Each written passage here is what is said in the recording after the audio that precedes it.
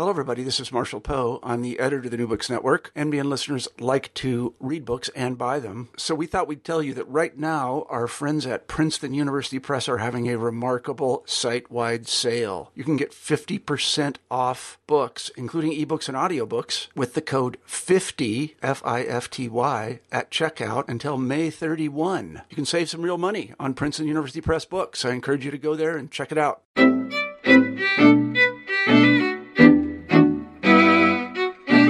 Hello, everybody, and welcome back to New Books in Jewish Studies. I'm Jason Schulman. We've got a great show for you today. My guest is Ilan Baron, who teaches at Durham University, here to talk about his new book, Obligation in Exile, The Jewish Diaspora, Israel, and Critique, published this year by Edinburgh University Press. Ilan, welcome to New Books in Jewish Studies. Hi, thank you very much for having me. Well, it's great to have you. So, Ilan, you write in International Political Theory. Tell us, what is political obligation? Right. So political obligation is the term used by political theorists to explain the general problem or the general question of why anybody would obey the law or obey the authority or the institutions of the state. And it generally pertains exclusively to citizens or permanent residents. And political obligation goes beyond just loyalty, is that right? Well, the literature on political obligation is concerned with the question, why would anybody obey the law or why would anybody obey the institutions of the state? And the questions of loyalty can figure into it. It's a very particular problem that the term refers to a very particular problem that you would probably only come across if you're reading political theory of political obligation. More generally, it pertains to the relationship that individuals have to their state.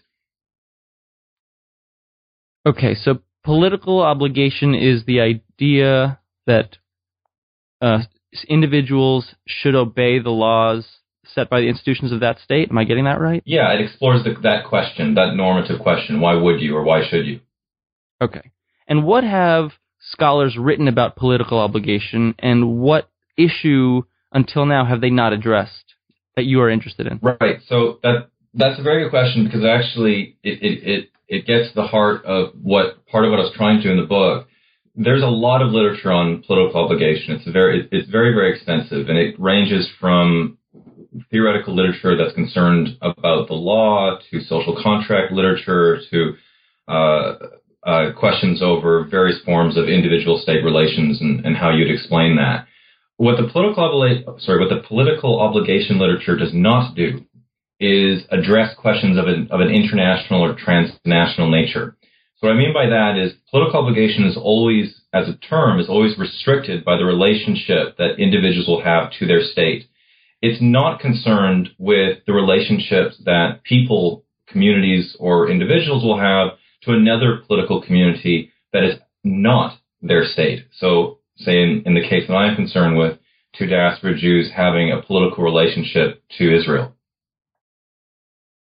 So very generally, that is identity, right? That's the missing piece. For me, yes. Theories of political obligation don't say very much about identity. They generally take identity for granted and subsume it under the general category of membership, usually citizenship. Although there's variations of that, but yeah, there isn't a lot about identity in the literature on political obligation. And so the discussion until now about political obligation can't really account for Jewish diaspora identity politics, is that right? It can't account for it because it's not designed to account for it. Part of what I was trying to do in the book is an accident. It's a product of being interested in a particular form of literature, the literature on obligation and ethics and actually wars, where I started, and finding that the literature didn't really take identity seriously, and then seeing that from my own experience that it seemed pretty obvious that there was an obligation type of relationship that characterized the Jewish diaspora's relationship with Israel. So what I thought was, well, why can't the political obligation literature help explain this? It seems to be a relationship that is characterized by both politics and obligation. And that's where I guess that's where I come in with using the word obligation and engaging with some of that literature. Mm-hmm. So what I think you're saying is, you have more than half of world Jewry living across the globe. Many of them don't speak Hebrew. What political, theoretical construct tells us that they should care about Israel? Is that right?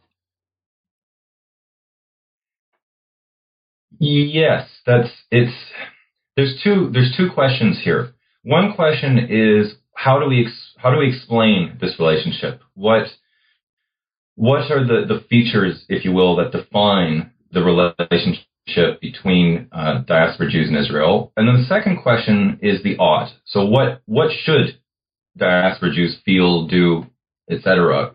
insofar as Israel is concerned? What positions should diaspora Jews hold? What should they do? What should they believe? Those sorts of questions. So there is what I wanted to do in this book was to separate those two questions. On the one hand, I want to have a better understanding of it, and there's autobiographical reasons for this, which we can get into if you like. There's about trying to explain the character of the relationship, and then there's the normative question. Okay. Yeah, you were very upfront about your personal journey that led to write the book. Tell us a little bit about that. Yes, so most of my research has always been influenced, if not all of my research has always been influenced by questions of a very personal nature in some form or another. And this book is, I guess, the most explicit text in which I guess I reveal those influences. There's two related things I want to do in this. One is a methodological discussion about recognizing the significance of a reflexive research project where you're highlighting your own role, your own how who you are shapes your research project, and how through the process of the research project that then comes to, you can then use that research as a kind of reflective exercise. So that's part of what's going on there. The other part is just very much a personal journey that, having grown up in the west coast of Canada and attended a labor Zionist summer camp run by Habonim Dror, Israel was always very, very central for me in a variety of ways through the camp, and also through family connections and friends, and to an extent through the Jewish community. I mean, the synagogue that I attended, when I attended, you would have on, I guess up in the bima, you would have, or no, to the right and left of the bima, there would be a Canadian flag and an Israeli flag. Israel was always very central. And there was always the expectation that you would have to have a relationship with Israel, and that the relationship was a positive one. And positive could be support, it could be critical support, it could vary, but it was just assumed. And over time, the more that I read and studied and thought about Zionism and Israeli history and Israeli politics, the less satisfied I became with that assumption that somehow just by being Jewish, you're expected to hold a positive relationship with Israel. So I wanted to explore that. And eventually that led to this book. Mm-hmm. Okay, so let's get into the chapters a little bit. Chapter 1 begins with the Damascus affair. What was that, and why is it important to your story? Right. So the Damascus affair was a case in 1840 which involved a Christian. It was a blood libel case. It's somewhat complicated, but the short of it is that you had a blood libel accusation directed towards the Jewish community in Damascus, and at the time in France, and to a lesser extent in England, you had a growing sense of Jewish concern for Jews in other countries. So what happened at the Damascus affair was you have this blood libel accusation being targeted against the Jewish community in Damascus, and Jews in France and England become involved to try to help their Jewish, Jewish brethren, their Jewish brethren in Damascus. They actually, there's a missionist sent out there, and they try to help their fellow Jews in Damascus. And why it's significant for me is because it demonstrates a initial and very public attempt by the Jews in one country to influence the politics of another country for the sake of their fellow Jews there, that their Jews are under attack and we need to help them. And this used to be called Jewish internationalism. And it's interesting because it's a precursor to the kind of political relationships that I think many Jews have today with Israel, and also to a lesser extent, maybe not always to a lesser extent, but also with the Jews in other countries, that we have a bond, we're part of the same people, and if they're in trouble, we should help them. But what interested me about this case was its very explicit political character. Mm-hmm. And so is this an early example of Okay. Is this an early example of transnational political obligation? I would say so. I think it is. The term at the time was international, the term that we would use more generally is internationalism, Jewish internationalism. But I think it is exactly the kind of transnational political obligation that that I think we see today with Israel. Let me rephrase that. It's not necessarily one of the key features of that particular example, and one of the features that characterized Jewish internationalism in the 19th century was a sense of European superiority. That we had the Jews of Western Europe were privileged to a form of Western government and a form of Western sensibility, kind of Enlightenment rationality that the Jews in other countries didn't have, and because of that, we could help them. That meant that sentiment is no longer relevant, I think, for diaspora-Israel relations. But outside of that, I think that there is something very similar, that you have there's a relationship that you have with your Jews in another country, and the relationship can be acted upon in political ways, where you're trying to help them or to support them as you are able to. Mm-hmm. Okay, so you say the main flashpoints of the Israel diaspora relationship pertain to security, political practice, and identity. What do you mean by those? I'm sorry, the main flashpoint of the Israel diaspora relationship or debate pertain to security, political practice, and identity. What do you mean by those? Yes, the main flashpoints. So the main these pertain. If you think about debate over Israel, and you don't have to think about this in an academic context. You just think about it what happens, say, over Shabbat dinner or at shul, and you think about the debates that go on and what you can say and what you can't say and how emotional it gets.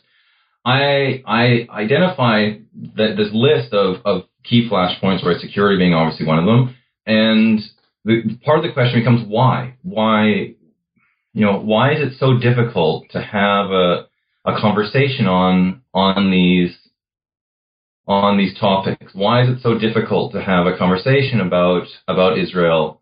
And the late David Twersky said, and I quote him in the book, how we tend to get hysterical about Israel. And I think that he's right, that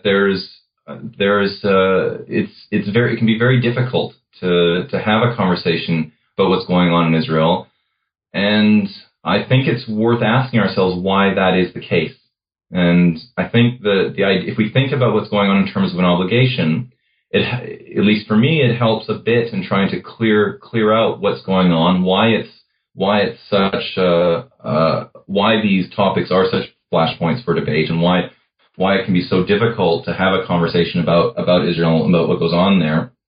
And then obviously the question becomes, so what do we do? I mean, I was in Israel over the summer, and I was there when there was the arson attack and murder of the Palestinian family, and when the student was stabbed in the gay pride parade in Jerusalem. I wasn't at both of those events, but I was in Jerusalem at the time. And I remember following very closely the reactions. And one of the reactions that I heard from a few different quarters outside of Israel and also within Israel was how, we may be there may be extremist Jews who are committing acts of murder, in this case arson, and murder, but we don't name our streets after murderers, and it became a very, very, there was a lot of I'm trying to have the best way to put it. There was an effort to mitigate any sort of responsibility, that this was awful, and then there'd have to be a but. There's always a but. And I think it's important that we ask why we feel the need to add that caveat. So the book is trying to, what I want to do in this book is enable people to think through the relationship differently so that we can ask those difficult questions and then see where those conversations take us. Is the difficulty of having those conversations a recent phenomenon? Meaning, was there ever a time where it was possible to have these difficult conversations? Well, I think the conversations have always been there, and there's been I think you see certainly with historical work, there's been some recent books that look at the writings of Simon Rabinovich, where you do see past debate. And of course, there's Hannah Arendt's writings or Jewish writings, and there's no shortage of debate. It's more the character of it that I find peculiar, and also the sense that the debates haven't changed very much. We're still having the same conversation, right?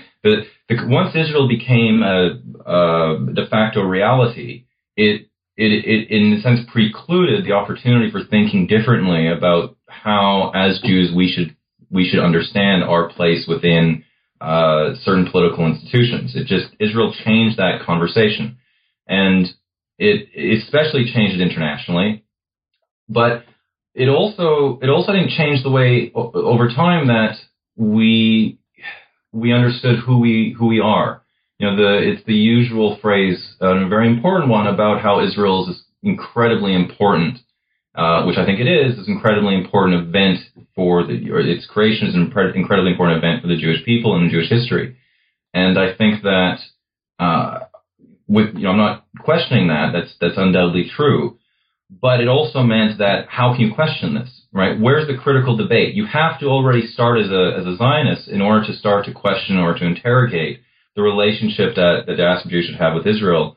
And sometimes there's more room for debate, sometimes there's less room for debate, but we haven't moved on. We're still having the same general kind of conversations. And I think that worries me. It troubles me that I feel we're running around in circles, and the normative discussions, the moral discussions about Israel are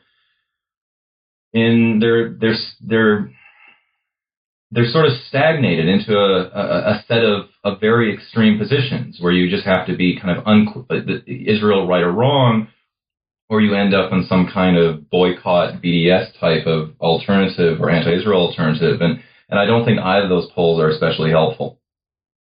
Let's move to Chapter 3, which takes us into the empirical section of the book. Tell us about the methods you used. You did interviews, is that right? And what did you find?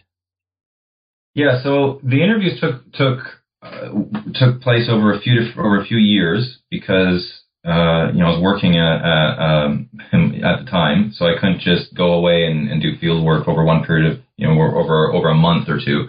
And the interviews, when I started doing the interviews, I was asking very much questions about obligation, much like we started our conversation.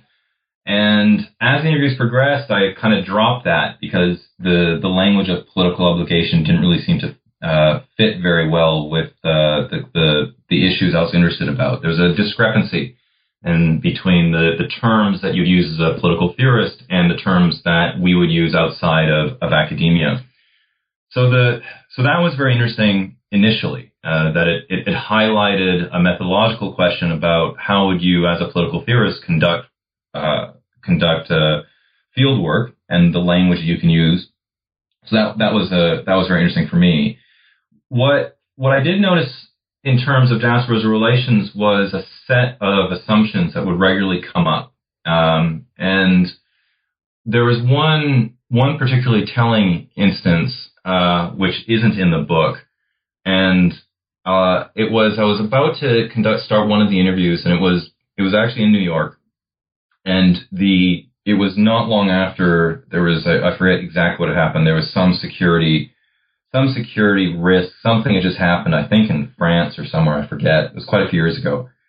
So I was a little concerned when I was doing the interviews that, okay, let's talk about diaspora's relations, that this event in Israel would make it difficult, that it would the security event in Europe would make it difficult to carry on the conversation, that somehow they'd be suspicious. Here is this guy coming from an English university. The building where I based, it's called the Al-Qasimi building. Who is this guy coming here to talk about Israel? And that's exactly what happened.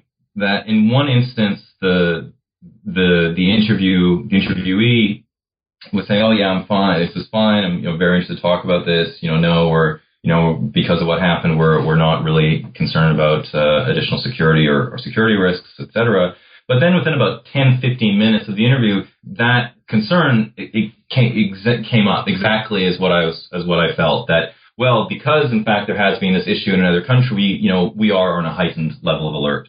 What I found was very interesting was there's both the decision, the conscious decision to dismiss or deny how attacks on Jews in another country increases our sense of insecurity, that we want to deny that, while simultaneously acting as if that is the case. And that paradox, I think, is incredibly powerful for how, as diaspora Jews, we understand our relationship with other Jewish communities and with Israel. And it also gets to, I think, the hardest question, which came up through in pretty much every interview, which is, what if Israel is actually making Jews less secure? What if what's going on in Israel is raising Jewish insecurity and is increasing anxiety? And I was very privileged that in all the interviews I had, we were able to talk about that question. It's a very difficult question to I think address, but it was rewarding that. I felt very privileged that I could be able to have these conversations with such a range of individuals. The interviews took place in Canada, on the west coast of Canada, in New York, in London, and also in Israel, and primarily in Tel Aviv and in Jerusalem. And one of the other interesting things for me when I was conducting the interviews were the interviews I conducted in Jerusalem and with diplomats there, and how aware they were of exactly that type of issue, and yet how it doesn't really appear that awareness is filtering outside of those diplomatic circles. Certainly you won't find Israeli politicians speak in those ways, and you would rarely, if ever, find leaders of Jewish communities openly talk about, well, is what's happening in Israel increasing our sense of anxiety and insecurity, and what can we do about that? Usually, because if you ask that question, you're calling into question how important Israel is supposed to be for us as a Jewish people. Mm-hmm. Well, let's move to Chapter 5, which is called Obligation and Critique. I think your conclusion puts your view of what the book is trying to do most clearly. You say, how are we to understand the Jewish diaspora's relationship with Israel when it is no longer appropriate, if it ever was, to presume that to be a good Jew means being a Zionist? What do you mean by that?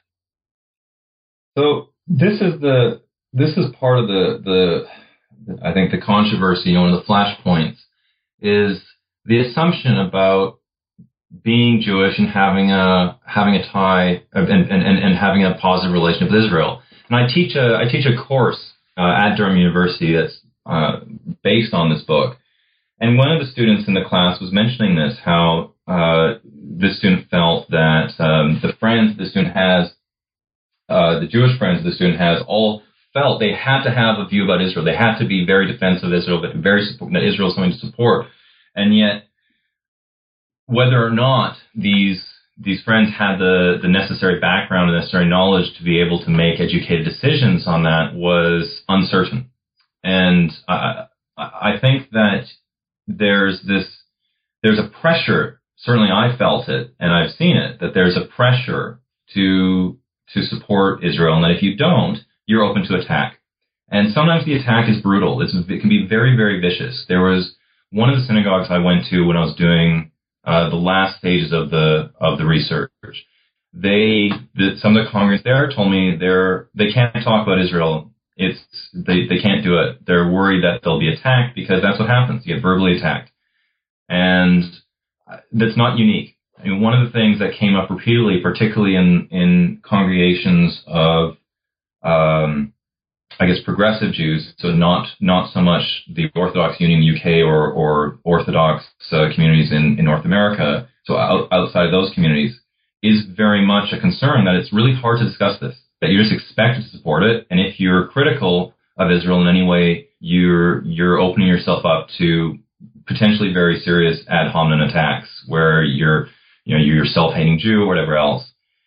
And I think that's a travesty. Morally, I find that very, very painful that it's even possible to make those arguments. I think that one of the great strengths of the Jewish tradition is being one of critique and open debate. And if we can't critique and discuss the role of Israel in the construction of contemporary diaspora Jewish identity, if we can't openly discuss that and critique it, I don't think we're being true to our tradition. And that's also part of what I'm trying to do in this book, is to open up a space for that discussion so people who feel that they can't speak out because they may be attacked are finding a way to do so. So let's see, do we feel an obligation? Okay, what does that mean? Let's have that conversation about an obligation. And then let's see what happens. And I hope that those conversations are able to happen. I hope that this book can support them in some way. We'll have to see. There is one, also really specifically to that sentence, one of the things about this book that's, I think, very, I guess it's unusual for me, and it gets back to where we started our conversation about how this is a very personal book, is I don't really believe that most social scientific work should just explain. I think that any work that it explains also has a moral inference or a normative dimension to it. It's a methodological position that I quite strongly believe. And yet most of this book is actually explanatory. The normative element doesn't come out very much until the end. And that normative question will be very important for my next project, which I'm working on now, about diaspora responsibility, about political responsibility. But the normative question, what we ought to do, what we should do, and how we're going to relate to Israel is, I think, very, very important, and is one that we really need to be thinking about, especially today. I think the situation that the politics of what's going on in Israel is becoming increasingly damaging, not just in Israel, but for diaspora Jews, right? Where it becomes impossible to have a discussion about Israel because you can be accused of being self-hating wherever else. So the role of critique is key here. It's crucial, and how we accept it and how we create open spaces to enable those critiques to happen, without assuming that by being a Jew you are necessarily a card-carrying Zionist. Right. Well, Ilan, we've taken up a lot of your time, so any parting thoughts you'd like to share, and maybe tell us, you told us a little bit, but maybe tell us what are you working on next? Right, so I'm becoming, I've always been interested in the question of political responsibility, and so I'm in the process of developing a research project to explore the question of political responsibility vis-a-vis diaspora Jewry in Israel. It's very much a project in its infancy. I'm still trying to work through exactly what kind of responsibility would be relevant in this case. Who is the object of responsibility? Where are the relations of the political relations in this account of responsibility, and why? One of the things I've done to sort of work through this is I've sort of taken a sidestep away from the political theory literature and away from obligation, and actually started looking at questions about Jewish food and the Israelization of Jewish food. And I've been thinking quite a lot about how various cultural products that come out of Israel are becoming increasingly important, and how diaspora Jewish identity is constructed. So that's what I've been working on the most at the moment, and I think then the next step will be to work through this question of international political responsibility. And I'm pretty certain that I will, like I did in this book, will use a lot of Hannah Arendt. I think Arendt is actually incredibly inspiring thinker when we think through these sorts of questions. But also the political thought of other Jewish emigres, Raymond Aron and Hans Morgenthau come to mind because of my work in international relations and international political theory and the significance of those scholars in international politics. And we'll see where that goes. It's going to be much more of a normative book than Obligation in Exile. Great. Well, Ilan, I want to thank you for being on the show today. The book is Obligation in Exile: The Jewish Diaspora, Israel, and Critique, published this year by Edinburgh University Press. The author is Ilan Baron. Thank you for listening, and we'll see you next time. Thank you for joining us. Check us out at newbooksinjewishstudies.com. You can download the podcast on iTunes, check out our Facebook page, and follow us on Twitter at NewBooksJudaism. Got an idea for a book we should cover? Send us an email, newbooksinjewishstudies@gmail.com. We'll see you next time.